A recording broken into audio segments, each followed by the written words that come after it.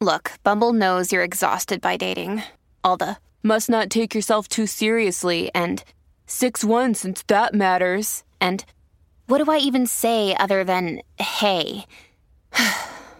Well, that's why they're introducing an all-new Bumble, with exciting features to make compatibility easier, starting the chat better, and dating safer. They've changed, so you don't have to. Download the new Bumble now.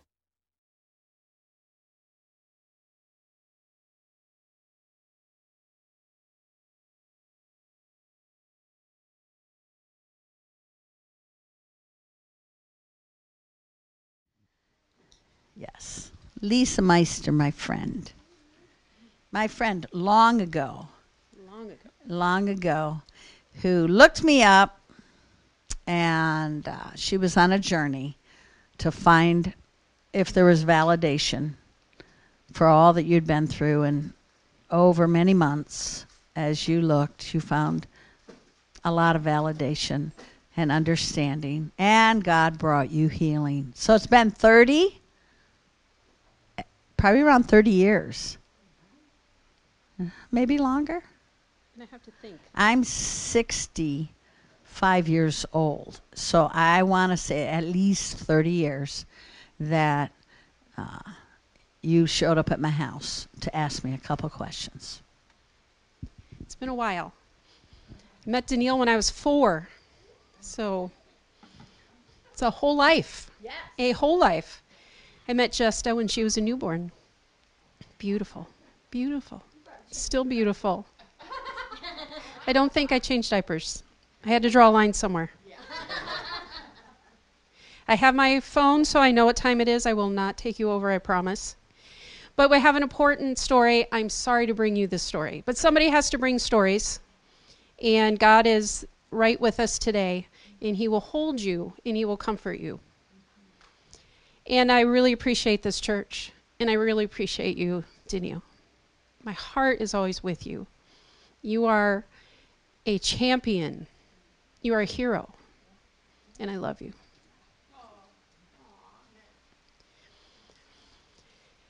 Many, many, many years ago, God sent Joshua and the children of Israel into the promised land. And when he did that, he told them to clean out all the Canaanites that went before them. And the reason that they did that was because the Canaanites were involved in idolatry and the worship of other gods. Now, a lot of people think that the worship of other gods means they built these statues and they bow down to them, and what's the big deal? But this worship involved Baal, Asherah, Moloch, and a lot of other names of a lot of other gods, but they are all pretty much the same. And in Deuteronomy 12:29 through 31, it says, when Yahweh your God cuts off from before you the nations which you go to dispossess, and you displace them and dwell in their land, take heed to yourself. When God says take heed, we got to really listen, because he's got something really important to say.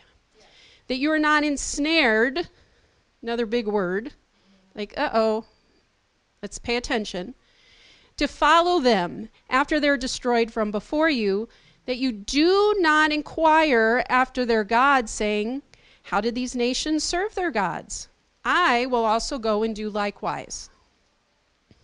You shall not worship Yahweh your God in that way, for every abomination to Yahweh which he hates they have done to their gods. For they burn even their sons and daughters in the fire to their gods. So the Canaanites, they were not just bowing down. That's not idol worship. So let's just throw that one off. A lot of people today say, well, looking at your phone is an idol. Not. That's a distraction. We do a lot of distractions. That's not idol worship. And it's saying that do not even inquire. So burning their sons and their daughters wasn't even the worst of what they were doing. There's something even more. So God was saying, we're going to get rid of all of them because I don't want you to even know what they're doing. So if we get rid of them, you're not going to know, and therefore it's not going to ensnare you, because God knows that what this knowledge is going to entrap you, and then you're going to go after it yourself. So I want you to go and get rid of all of them. Because God loved the children of Israel. He wanted to protect them from that evil. God loves us so much. In Joshua 10, they encounter the Ammonites. Ammonites were particularly evil, horrifically evil. So evil that God destroyed more of them with hailstones in Joshua 10 than Joshua had to destroy with the sword. Take that in for a minute. Like, wow. So then we get into the kings, and we come to King Manasseh. He was bad, like really bad. And he even named his son Ammon, and we come back to the Ammonites again. Not good. 2 Chronicles 33:6 says, and he caused his children to pass through the fire. Okay, so in the valley of the son of Hinnom. Now this was a place right outside the walls of Jerusalem because they didn't get rid of all of the Canaanites, right? We know they didn't do that. Therefore, they got ensnared by all the things that they weren't supposed to be ensnared by, and they went after it. So they built this valley of the son of Hinnom. The kings went there, so King Manasseh went, put his kids through the fire. Also, he observed times, used enchantments, used witchcraft, dealt with familiar spirits and with wizards, and he brought much evil in the sight of the Lord to provoke him to anger. He did it all. 2 Kings 21:9, but they paid no attention, and Manasseh seduced them to do more evil than the nations whom Yahweh had destroyed before the children of Israel. So not only were they doing the evil, but they became even more evil than the Canaanites that were before them. 2 Kings 21:11, and because Manasseh king of Judah had done these abominations and had done wickedly above all that the Amorites did, which were before him, and had made Judah also to sin with idols, therefore thus says the Yahweh God of Israel, behold, I'm bringing such evil upon Jerusalem and Judah that whoever hears of it, both of his ears shall tingle. Remember that. Both of his ears shall tingle. And now we get to Jeremiah, great prophet. All of Jeremiah is talking about idolatry. And again, when we're talking about idolatry, we're talking about passing the kids through the fire and all of the other evil things that God didn't want Israel to ever hear about in the first place. So he sends in Jeremiah 19, Jeremiah into the valley of the son of Hinnom, where the kings were going to do all this evil stuff, to put his feet there to call in judgment. I love that. I love that that's where he told him to go to call this judgment in. Verse 3, behold, I will bring such a catastrophe on this place that whoever hears of it, his ears will tingle. So we're going right back to Manasseh. Because the evil of Manasseh, we've got Jeremiah calling in the judgment. Now, Jeremiah was really good at calling in judgment. He's like, hey, would you please stop this idolatry? Would you please just do what God says? Just repent. And they're like, okay, let's throw him in a well. So there goes Jeremiah in the well. And then he gets out. And God's like, okay, go tell him again. He's like, Lord, they're just going to throw me in a well. He goes, nope, go tell him again. So he's like, stop the idolatry. Quit doing this. Or God's going to judge you. Just repent. Just do things God's way. And there they go, throw him in a well again. Over and over and over again. It's fascinating. Fascinating read. Verse 4, back in the valley, son of Hinnom, and they filled the place with the blood of the innocents.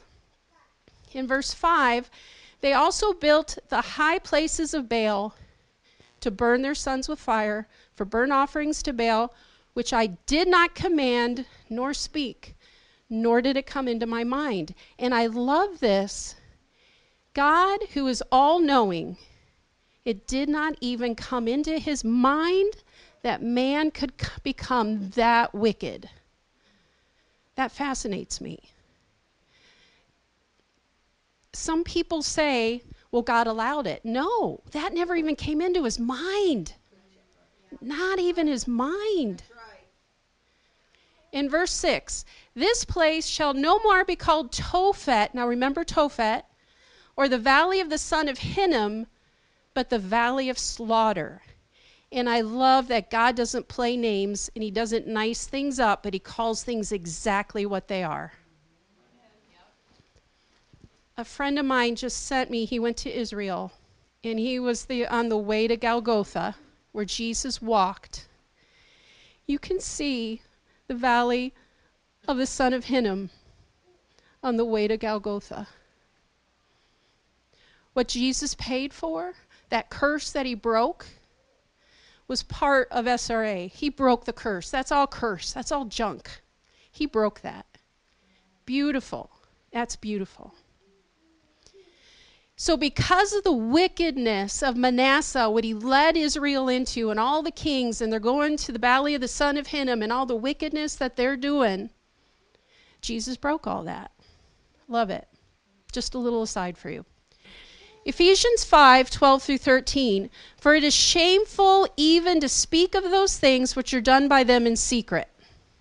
Now, if we're talking about the things that are done in secret, we're talking about SRA. That's what's hidden. Sorry? SRA means what? Oh, sorry. SRA, thank you, Patrick, means satanic ritual abuse. I'm very used to this. That's why we need Patrick in everybody's life. Everybody needs a Patrick. But all things that are exposed are made manifest by the light. God is an exposer. And we are in a day right now where God's exposing SRA. So we're in the back where we started in Deuteronomy. God's like, let's just keep it hidden. I don't want you to know what this is because I don't want you to follow it. Now he's saying we're just going to expose it because it's never stopped. Time to expose it because it keeps on going. And then we come to Solomon in Ecclesiastes. He says there's nothing new under the sun because the devil never stops. He keeps going. He keeps making a hook. He ensnares people. He keeps pulling them into it. But King Solomon did it too. In 1 Kings 11, it tells us that Solomon built Tophet in the valley of the son of Hinnom. And those are the groves. And that's where they went to do the sacrificing. Horrific. Now, what exactly is satanic ritual abuse? That in the rituals themselves, they're calling demons into the children, and the demons go into the kids. And then they have sex with these children, and it supercharges the demonic into the adults. And it does. And then they pass the kids through the fire. There's cannibalism. There's all sorts of horrendous, horrible things that you don't want to hear about. And it works. Solomon went into all of this stuff because, with his wisdom, he wanted to follow all this knowledge, and he got himself into a mess. And all the kings got themselves into messes. And there's power. The demonic gives power, and that's why people want it. He gives money. He gives positions. They make all sorts of connections. And it snares people. That's why our kids are going into witchcraft, and they're going into New Age and the crystals and the Ouija boards and all the New Age things, because the devil will manifest stuff and show them all this cool things, or beings will show up and start talking to them and giving them all this wisdom, and their ears tingle and they're like, ooh, this is exciting. It's terrifying, but it's real. It's real. And a lot of people want to say, well, that died out back then. That's not going on today. But it does, because when Jesus died, then the devil started twisting that too. And so then they added in, well, we can get kids to the point of death and then bring them back. And then you get the mocking of the death and resurrection of Jesus Christ. And then they add in communion with cannibalism and all sorts of nasty stuff. I mean, it's just horrific. It's horrific. So my story comes in, and it's important to tell the story because the church has been silent. The church has been silent on this. And survivors have tried to come into the church and say, would you please help me? And the churches have been saying, well, you're lying. Or you're just possessed. Or, we don't allow that in this church. You need to go find someplace else. Or this is too much. Too much. You need to go elsewhere. Or I had one church, they're like, told someone, I said, a survivor's going to come and she's going to disclose to you, and you don't need to hear her story, but you need to tell her that you believe her and you need to pray with her. And they said, well, you just need to keep this between you and God. She just ran away. And so they're not in the churches. And almost never hear pastors speak on it. It's not taught biblically. They're like, well, where's SRA in the Bible? I don't see it. Idolatry is just people bow down to statues. I don't see why God has a problem with that. He's a jealous God. Why, what's his big deal? We need to hear about it. We need to learn what it is so that when the survivors come in, they're met with compassion. And they're not. I mean, the ostracism of survivors is horrific. I mean, the stories that you hear from survivors should never happen in a church, ever. And of all traumas, I mean, you hear trauma survivors, and they're like, well, have you forgiven? Have you forgiven? I mean, if you're still having trouble, you were raped, have you forgiven him? And specifically for males, well, have you forgiven him? Obviously, especially men, they don't have any soft space to land. Ever. It's horrific. So the importance of telling my story isn't to shock you and to make you uncomfortable, but for the churches to start having a capacity to hear. And so that when a survivor comes, they're like, I've heard this before. Okay, I'm ready for this. And then we can hear, and we have a place to go. We have a beginning. And we may not know where to go with it, but we can have compassion and we can start to pray. And really we can just okay, I can come to the Lord with you. Let's go to the Lord together. And he'll make a way. He'll show us where to go. Because God knows what it is. He's not surprised. So there's two things that I knew growing up. That my family was perfect, and that there was something very wrong with me. And I want to walk you through my confusion. My family looked perfect on the outside. I mean, Danielle will tell you, we looked perfect. Beyond perfect, thank you. I had a stay-at-home mom. My dad was a pharmacist and a business owner. We had a church-going family, and we were highly controlled kids. I mean, our behavior was perfect. I never got in trouble. I was the only kid in my class to never miss recess, ever. I had one teacher, his life goal was to get me to lose recess for some reason. I didn't. I mean, he really tried hard. Poor guy. I think I kept him awake at night,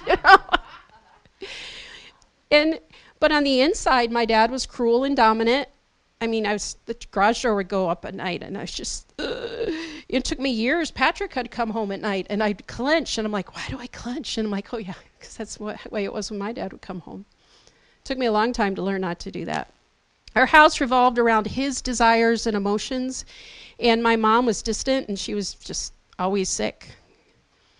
The expectations of perfection were like up here. They were just unattainable. You just could never quite get there. So I excelled at everything I did because you had to. Sports, academics, work. I mean, it was ridiculous, but it was never good enough. All conference shortstop at a real school, you wouldn't have made the team. Valedictorian, you're just a big fish in a small pond. Got into University of Michigan, and it's like, well, you didn't get a real degree. It just never ended. In my emotional state, again, I just felt so sorry for everybody that wasn't in my family because it just broke. I was broken inside. So I just lined up with, yeah, we are perfect. Like an idiot. It's like, yes, we are perfect. Yes, that's mind control. And I had blinking tics in 5th grade. I just couldn't stop blinking because like your mind will click in, but your body is going, there's something really bad wrong here. And I could feel it's really bad wrong, but I would like, what is wrong? What is wrong with me? And like no information would come up. It's just like, it's like I remember once in JV basketball, and I was going to tell the coach, and I took her to the locker room, and I was angry, and she's like, Lisa, what is it? And I'm like, and I was going to tell her, and nothing came. I was like really going to tell her, and nothing came, and I'm like, and then she just started screaming at me. You know, but I was like, it was right on the cusp of coming up. You know, like there was just those times. It was crazy. And I was just begging God all the time, just let me die. And one time my dad came to me and he's like, I know you're begging God to let you die. I'm like, how did he know that? You know, just so many weird things. And I had recurring nightmares of helplessness. Just also, but the exact same nightmare all the time. Just all the time. Like one was falling, you know, always falling, but I'd hit the ground and I'd wake up bouncing in my bed. Just horrific. So I got to college and I got into a Christian group, and I made a friend, and she was from an atheist family. She got saved when she got to college, and her dad was abusive, like just physically abusive, horrific things that happened to her. And we would have these 4-hour lunches until one of us was late for class, one would have to run off. And we were discussing family systems. And she would talk about how her family worked, and I talk about my family worked. And remember, I had the perfect Christian family. Felt sorry for everybody who wasn't in my family. But our family systems were exactly the same, and I just couldn't figure it out. And it took me 4 years to move from perfect family to maybe my family wasn't perfect. And poor Patrick came into the picture, and he would say back to me, you know, maybe your family's not perfect. I'm like, yes, they are. Yes, they are. Poor Patrick. And it's like, it just couldn't figure it out. And then he was coming into the craziness of things. He was starting to see it. And, we were trying to traverse it together. And it was crazy. I mean, it was just pure craziness is what it was. So we got married, we started having kids, and by the time I was 29, we got to the pivotal place. We had 3 kids by then, 5, 3, and 1, and we had this meeting with my parents, dinner, and it didn't happen often because they lived far away. And basically, my dad had built a tent and let my 5-year-old daughter in, didn't let my 3-year-old son in, so he's crying, and upset, and that's all that happened there. And then at dinner, we had cake and icing, and my daughter was eating all the icing off, and Patrick says, you need to eat some of the cake too. So she's like wigging out. So my dad takes a huge scoop of icing and puts it in her mouth while he's glaring at Patrick, bucking his authority. And that's all it was. That's all it was. So they went home, and I had this something angst inside of me. Something's wrong. Something is wrong. And so I got my kids to bed, and I took my anger out on the floor. I'm like trying to figure it out. I'm trying to figure it out. There's something wrong. My daughter's in trouble. My daughter's in danger, but I didn't know what it was. Again, there's information, and I need to access it now. All these years I've been pushing it down, but now I have to have it because my daughter's in danger. So now I need this information, but I don't know what it is. So I'm just scrubbing away. My floors are sparkling. I'm scrubbing away. And Patrick, he's so sweet. He comes and he sits down. He's watching me for a while. I'm scrubbing. He's like, so, what's going on? I'm like, he's butting up to her. He's like, okay. Who's butting up to whom? And I'm like, Dad, he's butting up to Jessica. He's like, okay.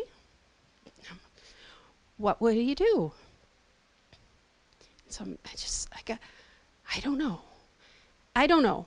And if he'd been there, I'd grab him by the shirt and would have been shaking him. But don't let him. You can't let him. He's like, I won't. I promise. I won't. Whatever it is, whatever it is, I won't let him. But just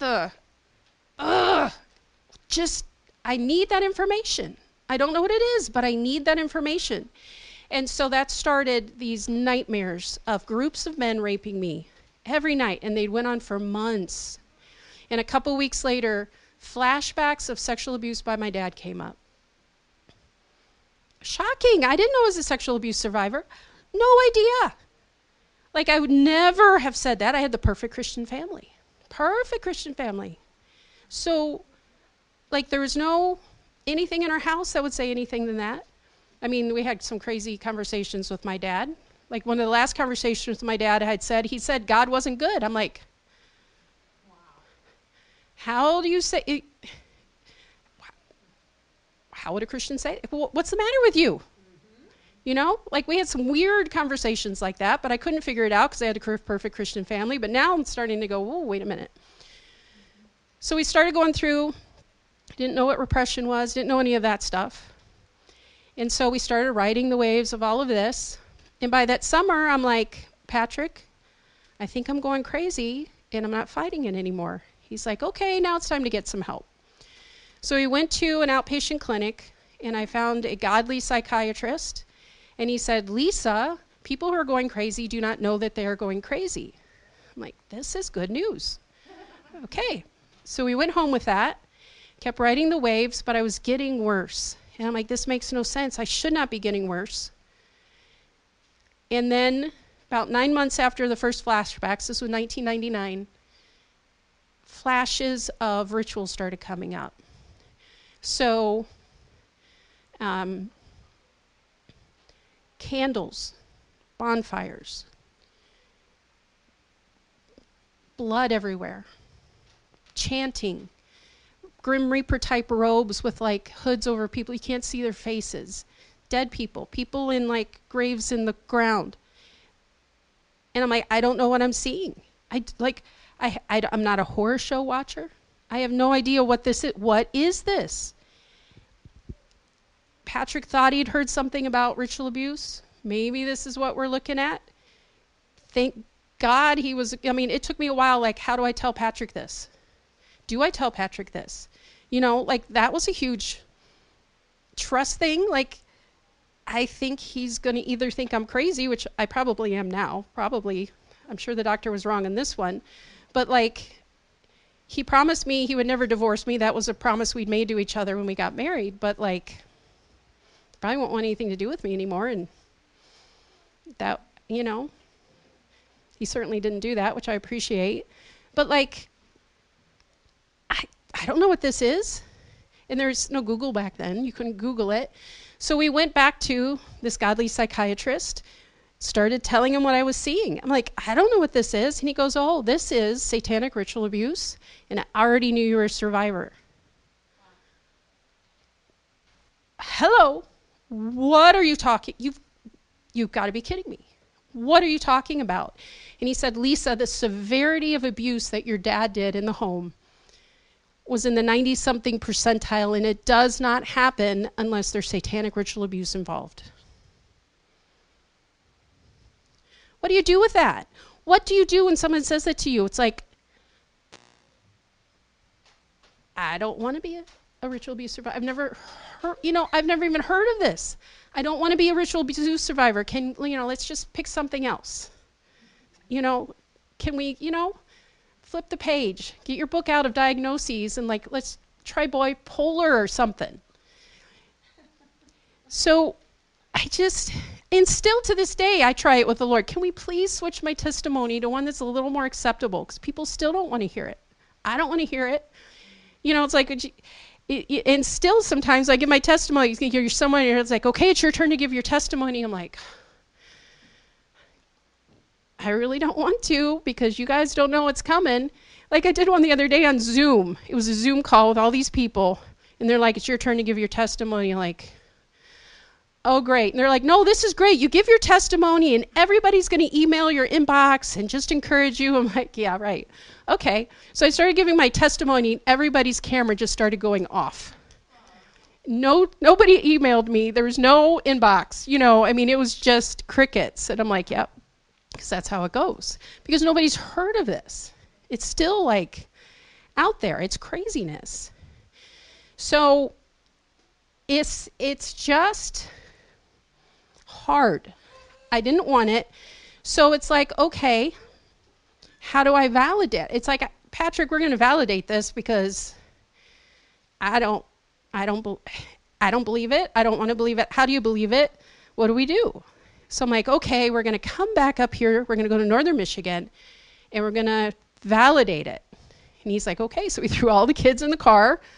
My mother-in-law, God bless her, and we came up here. We get up here, and it's like, oh, shoot, I forgot.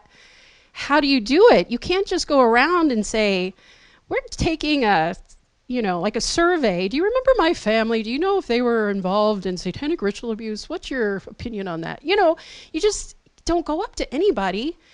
And it's like, rats, I forgot about that part. So I'm like, Lord, who do you talk to? Who do you ask and how do you ask? Danielle comes to mind. It's like, good, okay. Because, I've known her since I was 4. She worked for my dad off and on through the years. We went to your dad's church a few times, and, we know the family. And so we came in, found her, changed the name. Took a while. They call you up, and you said, come on over. Like, thank God. Okay, step 1. Got through there. So we take the kids who've been in the car forever. They were crazy, like 5, I think they were about 6, 4, and 2 by then. And they were bouncing off the walls. We get in there. They were literally bouncing off the walls. They were making a mess and breaking things in her house. And she's just like, this is great. And I'm like, this is a nightmare. And she goes, no, Lisa, this is wonderful. Your kids are normal. And I'm like, yeah, obviously they are. Another one swings by the chandelier. And she goes, Lisa, you don't understand. When you would come, you would sit on the couch at this age and not move a muscle, and just your eyes would move. And then your dad would ask you something, and your head would slap, go over to him, answer the question, and then you would go back. And because you were so controlled. And I'm like, okay, now we're getting to some validation. And she goes, you were always perfect. Your clothes were perfect, and your manners were perfect. What you said was perfect. And I remember that. Before we went anywhere, we were told what to say, what not to say, how to act, how not to act. We didn't go many places. Like I see these towns around here, we didn't go anywhere. We were in our home all the time. We didn't meet people hardly ever. We were self-contained. We didn't get newspapers. We didn't know what was going on in the area ever. We didn't watch area news. We were very controlled. So we were able to get information. We were able to find, my parents' testimony was they were looking for truth, and they were in the New Age movement, and then they found the Lord. That was their testimony.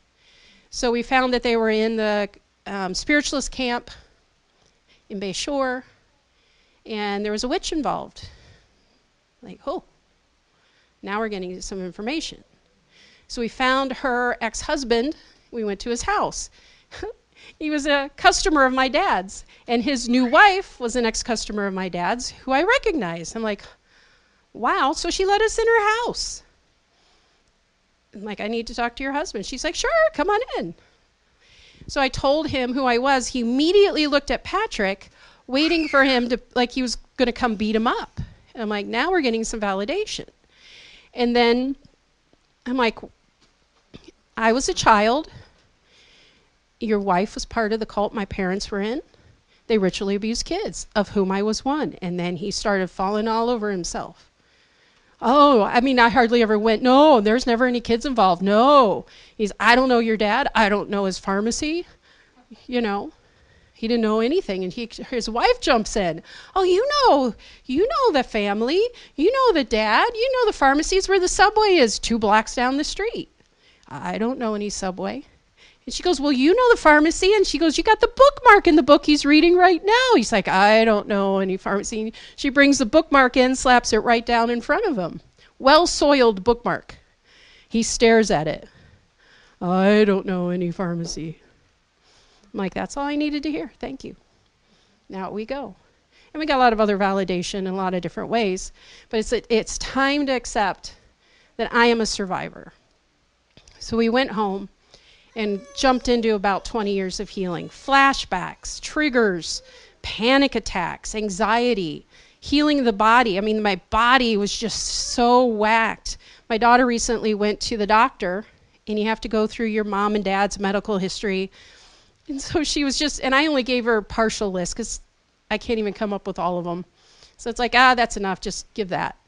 And so she was going through it, and the doctor's like, okay, and what's your mom's date of death? And I'm like, ooh, that's just nasty. But like the rituals are so torturous, they've got such a heavy toll on the body that survivors, they just go through so much. And it's a lot of inner turmoil. Like one of the lobes of my lungs had scarred shut, or one of my sinuses had scarred shut. I mean, it's horrific what they do. And it's amazing what it does to your organs. And in rituals, I want you to understand that you're seeing where the devil has all the power. And you've got all these adults that are willing to do anything the devil tells them to do. And there's a lot of people that say, oh, they don't know what they're doing. They know what they're doing. And they're lining up with it. They are wanting to do what the devil wants them to do, and they are all in. They do not want God. They don't want God. It's hard to understand, but they don't want God. If you look through Proverbs, there's a difference between sinners and the evil and the wicked. Sinners can still come to God. The evil and the wicked have passed some kind of point, and God calls them chaff in the wind. God's not even going after them anymore. Now, we don't know who they are. There's probably some people in those rituals that are still sinners, can still be found. I don't know who they are. God knows. God's the one that sorts all that stuff out. Life and healing are hard. They're really hard. Trauma is hard. No matter what trauma you're coming out of, healing is hard. Healing is hard. But God is a God that's full of compassion and tender mercies. And He's good. He is good.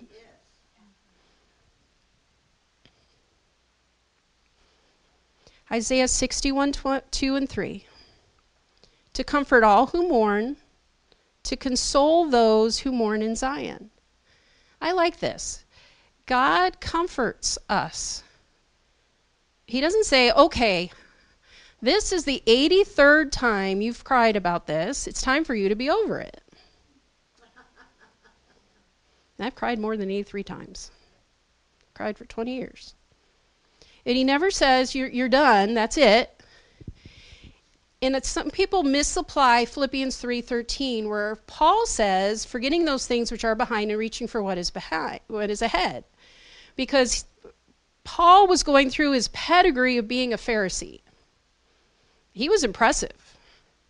Paul had it going on. And if anybody could have achieved perfection in this world, it would have been Paul. I mean, he had it going on. But people misapply that and say it's trauma and tell you just get over it. And I tried applying that to trauma. I tried hard. Jasta, man, I tried hard.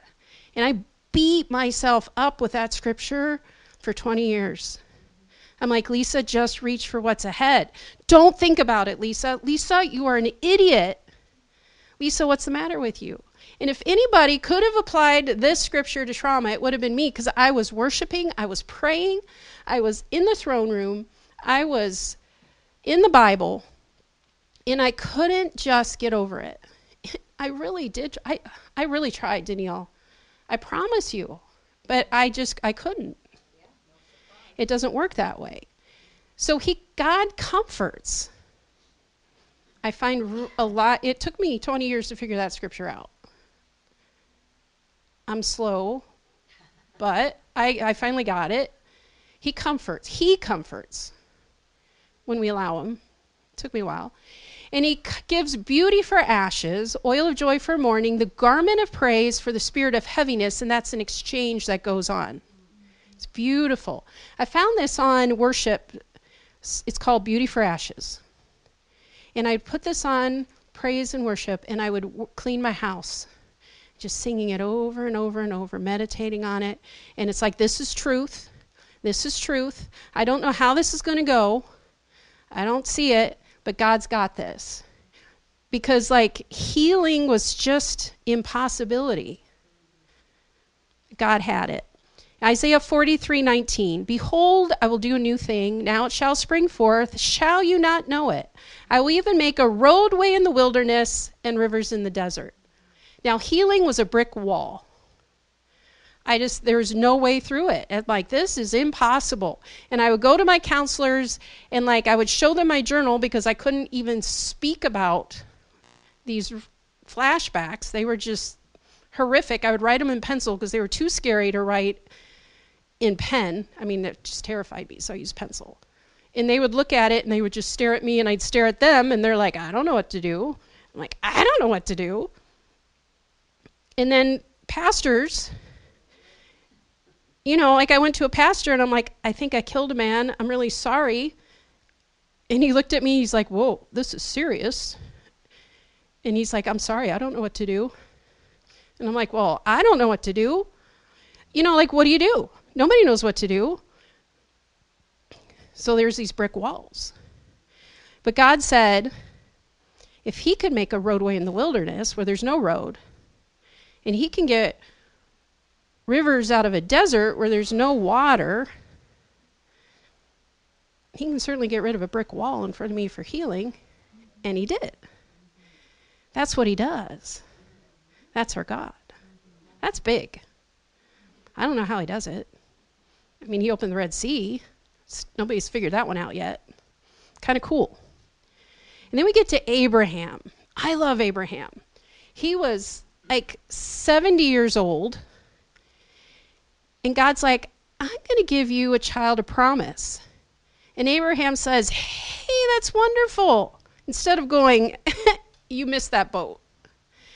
And his wife's like way past childbearing age. He's like, okay, this is a good idea. I'm all in. And then he waits about 30 years before it happens. So we get to Romans 4:18, which says, against hope, believed in hope.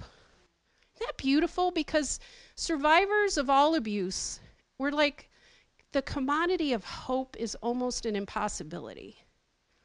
Like, we don't have hope. They strip hope away from us. It's really hard to have it. But against hope, believed in hope. So it doesn't matter. We just hold on to hope. God said it. We hold on to it. It's in the bank. So we find it in the scriptures, a promise, and it's for me. And if it's in the Word, I know I've got it. It's beautiful. And in verse 20, he staggered not at the promise of God through unbelief. He staggered not. Like, think about that. And being fully persuaded, he gave glory to God that what he had promised he was able to perform. Beautiful. I love Abraham. And that's what we do. We find the promises of God. There's so many promises that he will heal us. He will deliver us. He'll set us free. He'll bring us to peace and joy in the land, the goodness of the Lord in the land of the living. And all of those beautiful songs that you had today, it's just you be crying out for God. Lord, do you see me? Lord, do you hear me? Lord, I'm crying out to you. And he's there. He's hearing us. He said it. Will he not do it? We have the promises, so we've got the healing. Psalm 37:25, I have been young and now I'm old, yet I've not seen the righteous forsaken nor seen his descendants begging for bread. I have never seen anybody who's gone after the Lord, and I'm saying going after the Lord, not just sitting around scrolling on my phone, because that's checked out. I'm saying going after the Lord. Being in the throne room, talking to our God, desiring him like we talked about in the songs. Lord, I want you. Lord, I need you. Oh, God, I need you. Right? That heart. Never forsaken. I've never heard of it. God doesn't forsake us. Ever, ever. Truth. And now the John 10:10 line. We got to know this for healing. The thief comes to kill, steal, and destroy. Bad. That's everything I've seen in rituals. It's the character of the devil, and it is bad. But I, Jesus, have come to give you life and give you more abundantly. And he does. It's all the healing, all the redemption, all the good stuff. God even sent Jesus to take all the sin so we don't get in trouble. Even for the things we deserve to get in trouble for, he doesn't want us to get in trouble for that. I think that's pretty cool. Now, anything bad in your life is coming from the devil. Unless you're making bad decisions, then you got to pay for that. But the bad stuff's coming from the devil. Good stuff's coming from God. That's the John 10:10 line. There's no mistaking it. Ever. Clear. We keep that clear. Jeremiah 17:7, blessed is the person who trusts Yahweh on this side of the line. So we got the clear, his character. If you don't know the character of God, go look into all his names. Jehovah Rapha, God my healer. Jehovah Jireh, God my provider. Go into all those. You'll find his character. You'll see you can trust him. Great study. Powerful. Yahweh will be his confidence. You trust in God, he will be your confidence. Beautiful. If you are an SRA survivor, Jeremiah 8:19 talks about the cry of the daughter of my people. In 21, for the brokenness of the daughter of my people, I am broken. Then it said, is there no balm in Gilead? Is there no physician there? Why then has not the health of the daughter of my people been restored? He is talking about satanic ritual abuse continues to go on, right? This is all of Jeremiah. Keeps going on. Keeps going on. Would you please stop it? Would you please have righteousness? Would you please follow after me? But yet they kept doing it. God's saying, the cry of this has come up to the throne, and I have heard you. I'm hearing it. And survivors are saying, Lord, are you hearing me? Lord, I don't feel heard. And he's saying, yes, I'm hearing you. I hear you. I hear you. It's beautiful. God is on it. He's on the throne, and he is on this. It's beautiful. But the church has been silent, and so survivors don't feel heard. So how many survivors are there out there? Cult Awareness Network estimates about 2% of the U.S. population are ritual abuse survivors. About 6.64 million. I think there's way more. But let's say that's accurate. So that would be 2 out of 100, 1 out of 50. Now, Patrick did his professor of gymnastics yesterday in probability, which was beautiful. So if you have a church, and he says the words that of groups that have the same probability, which basically means we can't assume a church would have more survivors or a church has less survivors, but it would have the same group of 200 as anywhere in society. Then your church would have a 98% chance of having at least one survivor. It would have a 91% chance of having 2 survivors. So they're sitting in the churches. They're sitting in the schools. They're passing you on the streets. They're marrying into your families. But also, then you got to consider the abusers are out there, the cult active people, and they're specifically targeting the churches. They're specifically targeting the schools. They're specifically going into where they can get at the kids. That's staggering. That's scary. And that's going on. Survivors go for healing in 2 ways. They get fast. They think that, number one, they can validate their memories by getting more and more information about the occult or about Satanism, and they go after it.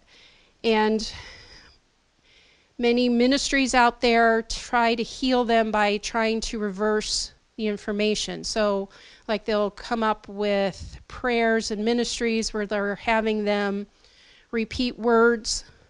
And like if they get triggered by saying these words, then we know that this is the group that they were abused by. Or if we have these renunciation prayers, you know, if they start vomiting or if they start manifesting or it's going crazy, oh, then we know that this is what it was. And then we'll slap the name of Jesus. I renounce all this stuff in Jesus' name, and that'll get rid of it.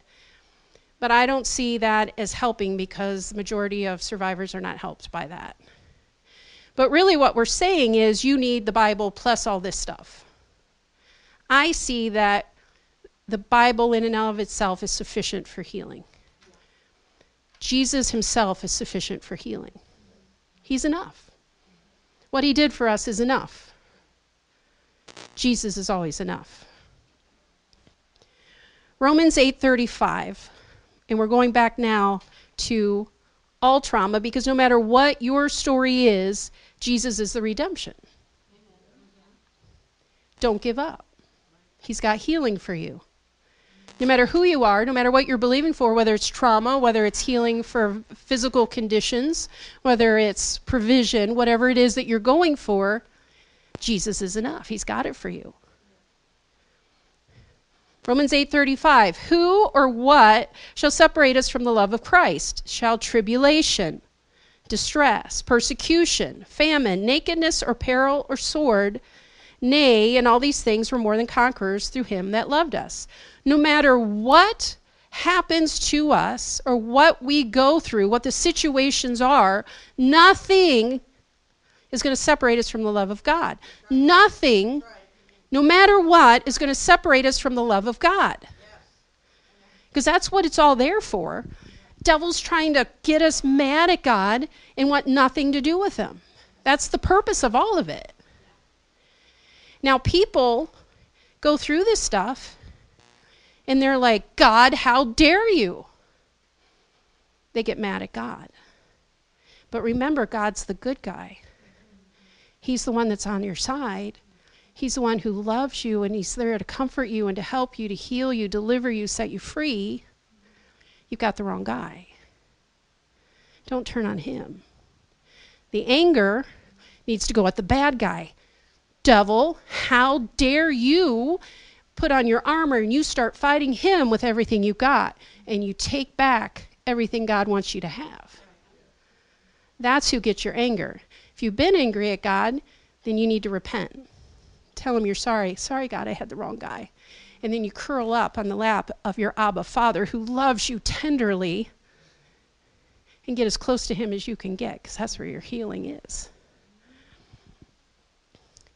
Romans 8:37 through 39, for I am persuaded, determined, that neither death nor life, angels or principalities, now we're going to start talking about fallen angels, principalities nor powers, so we're talking demonic stuff, things present nor things to come, nor height nor depth, nor any other creature shall separate us from the love of God, which is in Christ Jesus our Lord.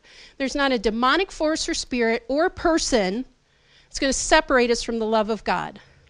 Now, there's a lot of people that are like, everybody in my life turns against me.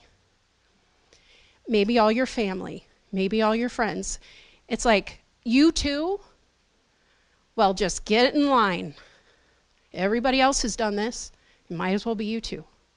Sometimes it's just like, my whole family turned against me. My whole family of origin. It's like, they were sayonara. I haven't seen any since 2006, I think. I mean, it was horrific. The entire family. I'm like, really? Nothing? And, you know, and with your life, you know, it could be husbands, it could be children, and it's like an endless stream of people turning against you. But this says, I'm determined that none of this is going to separate me from the love of the Lord because it's not coming from the Lord. It's not his intent. It's not his desire. He set up our families to be a cushion for us and a support for us and a love for us. That's what was his intention all along. But the devil corrupts, kills, steals, and destroys, and he's just manipulating all this stuff and trying to turn it against us. And it hurts. It hurts. But I'm determined. I'm staying the path. I'm keeping the love of God. So what should be our response to trauma? Run to the arms of Yahweh.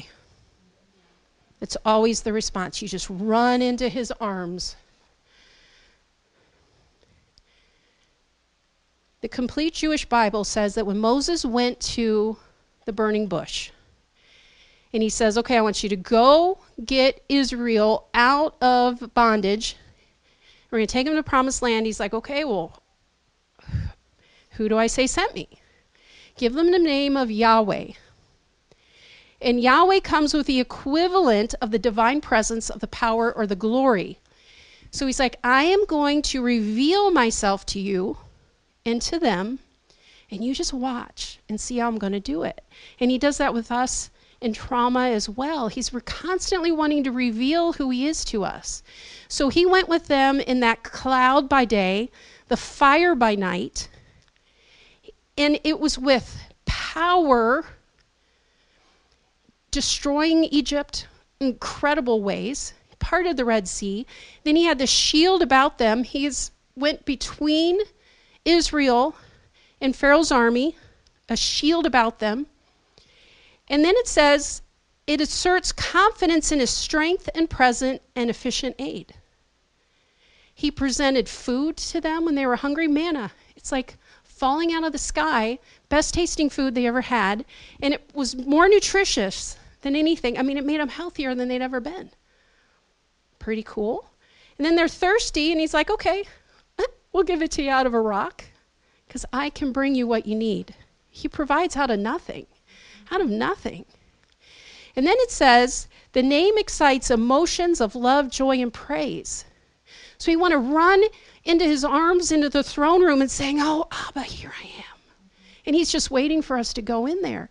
So once we trust him, know that he's the good guy, that's where it is. That's where healing is. We go into that throne room, it's like, oh, here I am. And he's just waiting for that. So be a throne room dweller. And how do we do that? What does it look like? We start a conversation. The first thing we need is a name. So you can use Yahweh, you can use Abba. Find what's comfortable for you. God, what works? What works for you? Find it. And then talk to him about your day. Talk to him about your feelings. Talk to him about your emotions. He wants to hear from you. Learn to hear his voice because he wants to talk back to you. And the Bible is filled with him talking to you. Find where it's him talking, not people interpreting or talking about their things or their whatevers. Find the places where it's God speaking, where it's Jesus speaking. It's beautiful, filled with his promises. Taking every thought captive. The less we let the free thoughts go into the negative, the better we are. It's like, going negative. I need to start going to God. Talk to God. Praise and worship to God. Go to sleep praying. Wake up in the middle of the night, you're praying. Just be a prayer warrior. And praising. That praise and worship today, that was beautiful. Thank you for that. The goodness of the Lord in the land of the living. There is goodness here. There's so much goodness here. Devil tried to steal it. He tried to take it. But God gives life and life more abundantly. He gives it back. He gives it back. It's recompense. Recompense means we go back to the beginning, but not necessarily where we started. He gives it back. It's beautiful. God rescued me. God rescues us all. He's a rescuing God. And he loves you. He loves you very much. You're important to him. He sees you. He knows you. You're not forgotten.